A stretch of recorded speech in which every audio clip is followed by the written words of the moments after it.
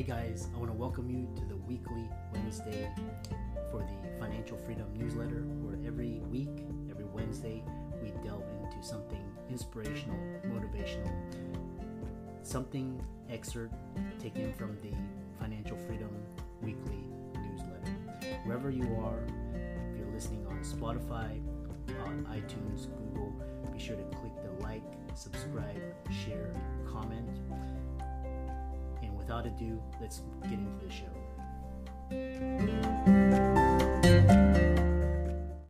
This episode is brought to you by Shopify.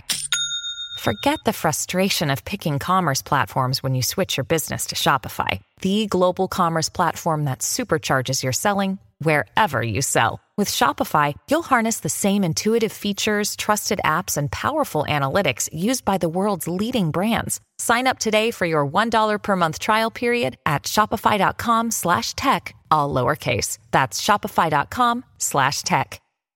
Welcome everybody to this week's podcast episode for the Financial Freedom Podcast. I'm your host, Dr. Christopher Liu. And as you know, I talk about 4 different types of freedom: time, financial, location, health freedom.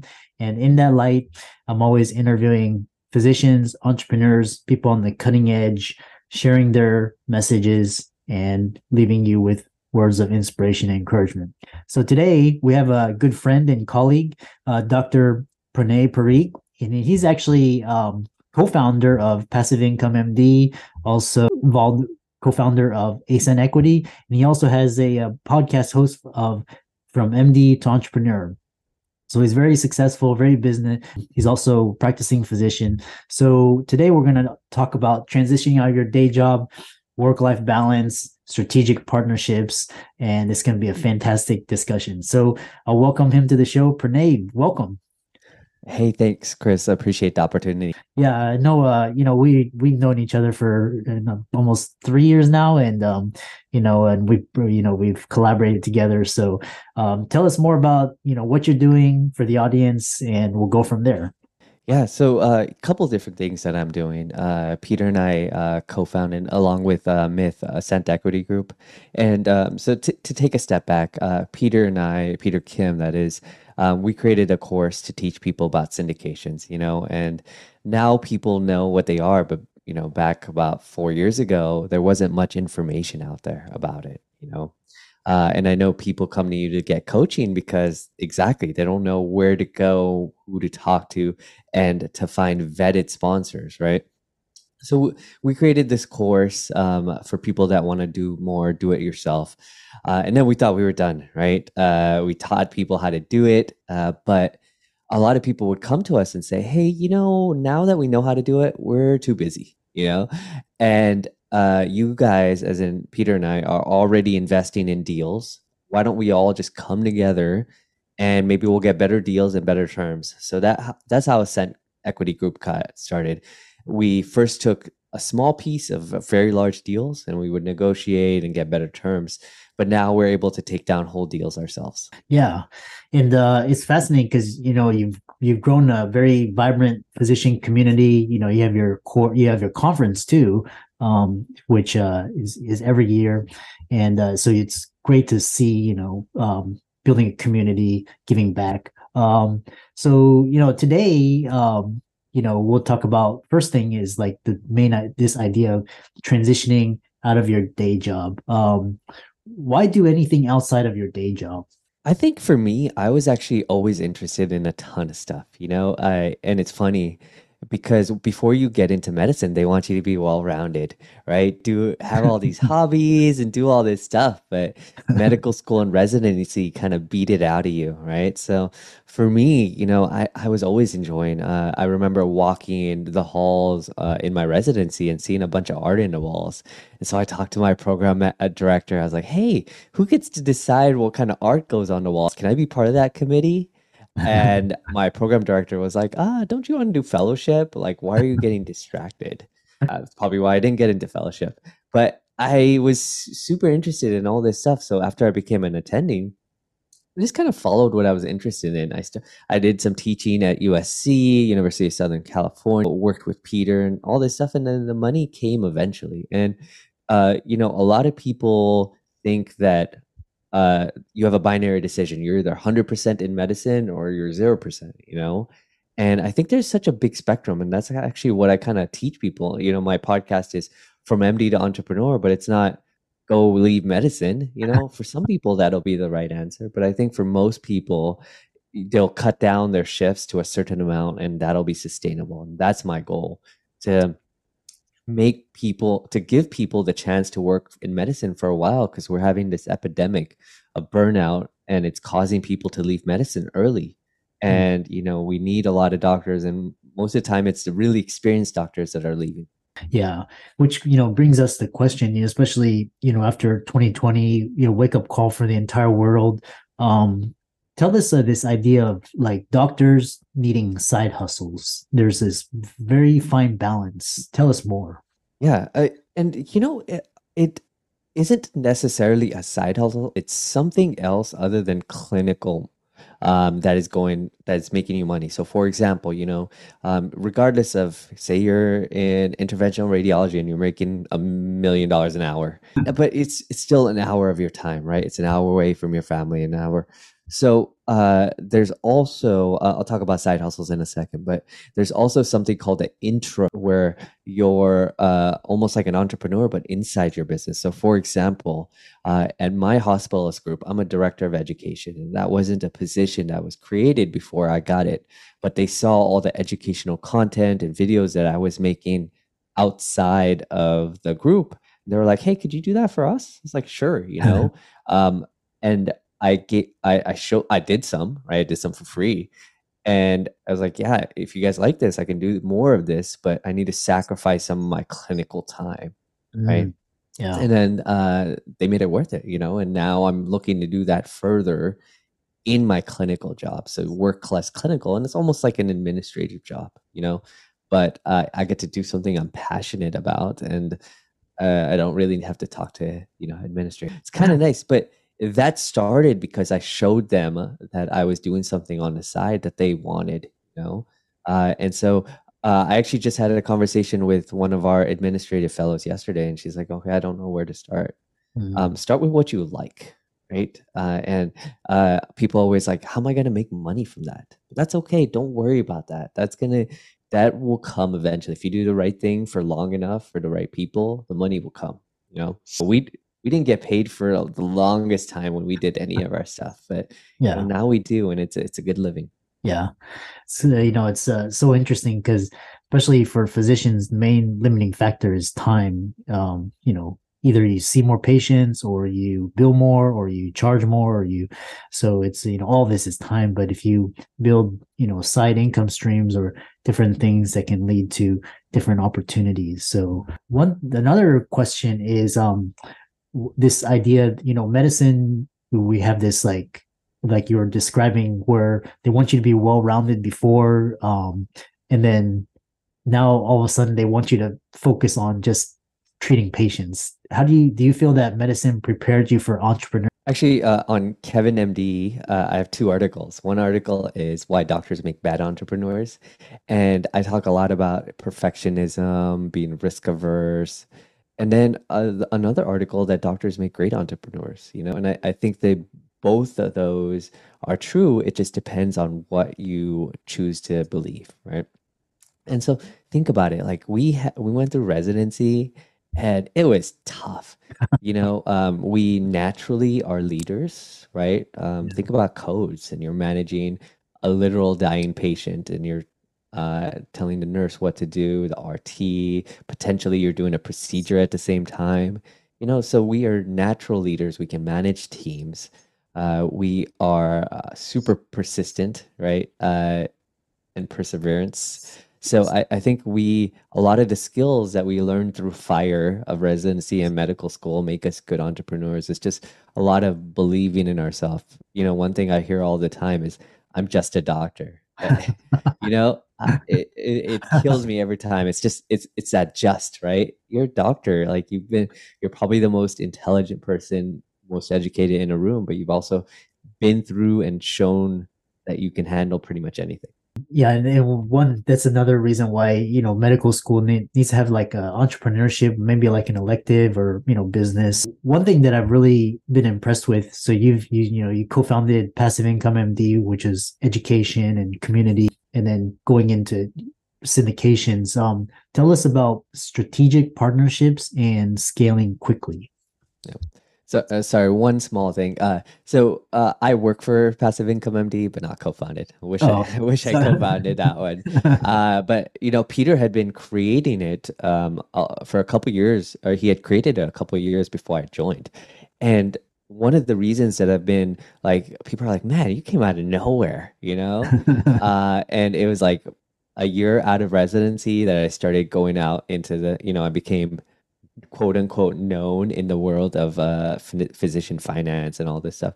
And that's because I worked with someone like Peter who had been building this company over time, and I worked for free, So he, and the story how I met him is I made about a year, 6 months out of residency. I was like, okay, now making pretty good money, you're at least making like 10, 20,000 a month, right? It's a Yeah. lot of money for most people. So I'm making decent money. Now I need to decide on how to keep most of it, right? And to help it grow. So I made the decision. I'm like, okay, there's all these online groups. I'm going to decide to be more involved, whatever that means. So I'm just going to make this decision. So about a week later, someone posted in one of the Facebook groups, and it wasn't even Peter's group, that if anyone lives in LA. So I posted, I was like, hey, I live in LA. I'll host an event. I'll pay for it. I'll clean up. Like, I just want to be involved. And Peter actually saw that and messaged me. And he's like, oh, you want to get on the phone? This was back before he was super famous.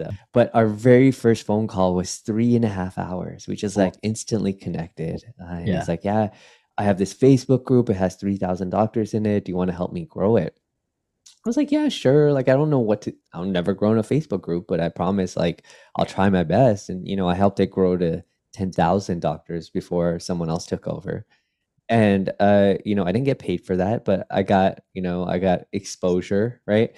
But then I also showed that I'm willing to work and that we have a connection. And then we created the course, which I got paid for. And now as an equity group, we own $250 million worth of real estate in the past 2 years. So, a lot has grown from that one phone call and relationship. Yeah.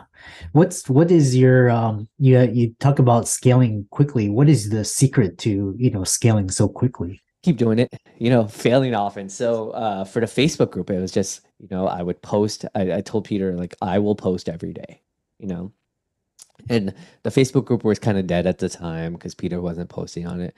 And it was just persistence, I would see what would work and do more of that, and do less of what didn't work. But it was just showing up, and then a couple people comment, and the algorithm works, right? The algorithm, if it's this positive feedback loop. If you get some posts and some likes, then the post will be more likely to pop up in someone's Facebook feed, and they'll be more likely to comment, and vice versa. And it goes the other way too, so it's just persistence and just Googling like what other people do, just doing some basic research.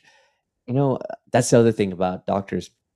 We're good at learning something in a short period, right? I mean, you had a 6 week rotation of surgery, and you had to learn everything you could about surgery, right? Or 6 weeks of OB-GYN. And I remember before my OB-GYN rotation, someone said, this will be the last, if you're not going into OB-GYN, of course, this will be the last time you learn anything about OB. So I was like, oh, shoot, I need to learn how to deliver a baby, So like, man, I delivered tens of babies. It's being able to, and you're studying, right? You're learning all of the theoretical stuff as well.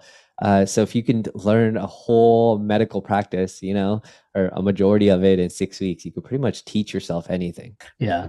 Now we was very we'll transition to family. I know you have a new addition coming along the way.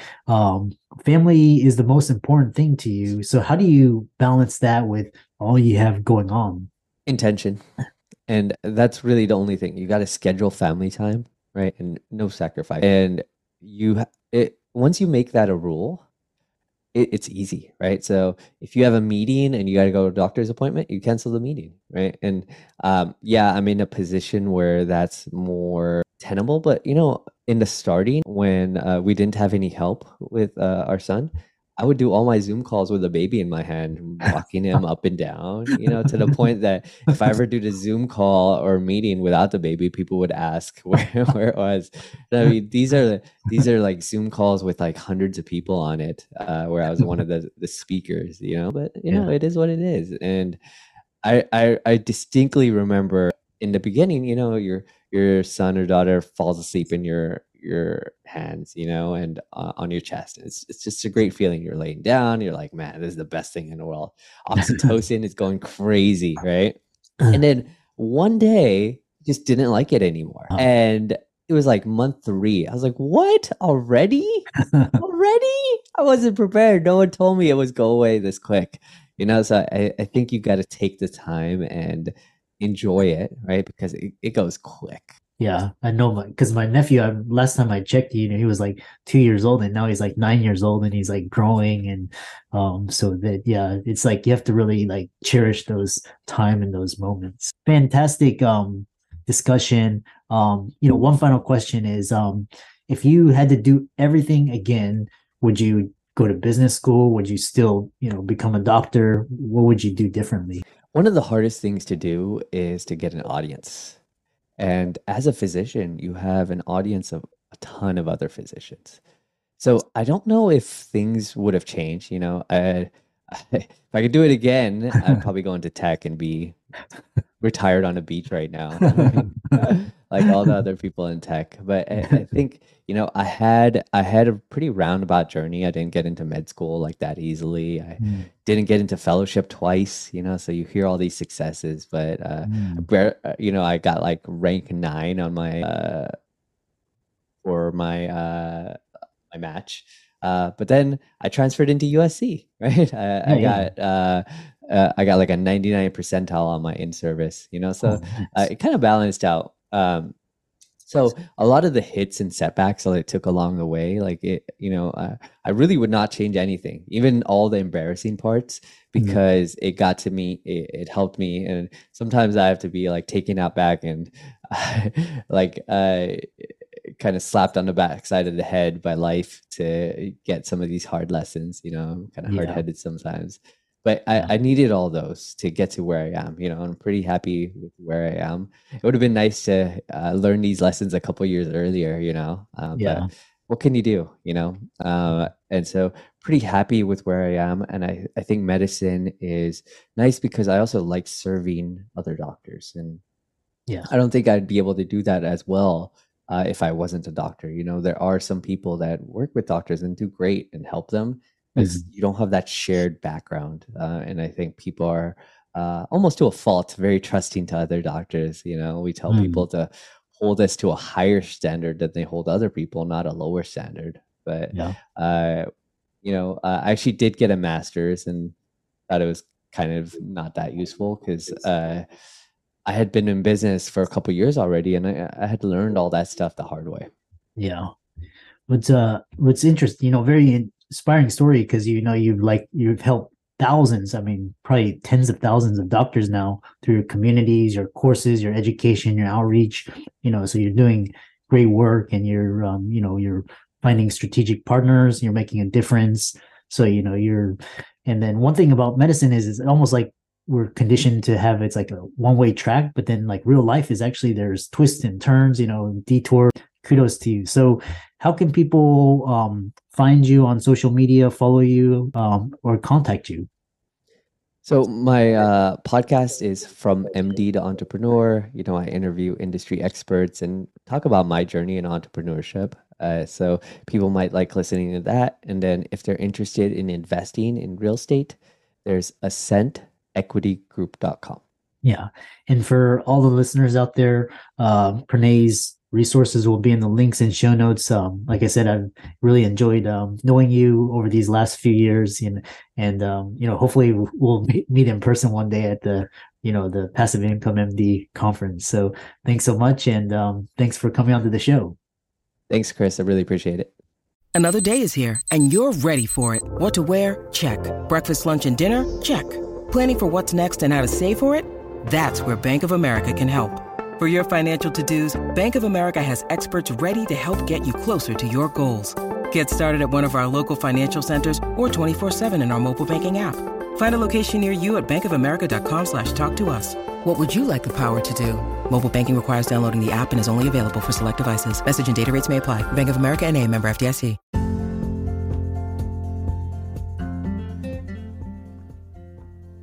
I hope you really enjoyed that wonderful, inspirational, motivational piece.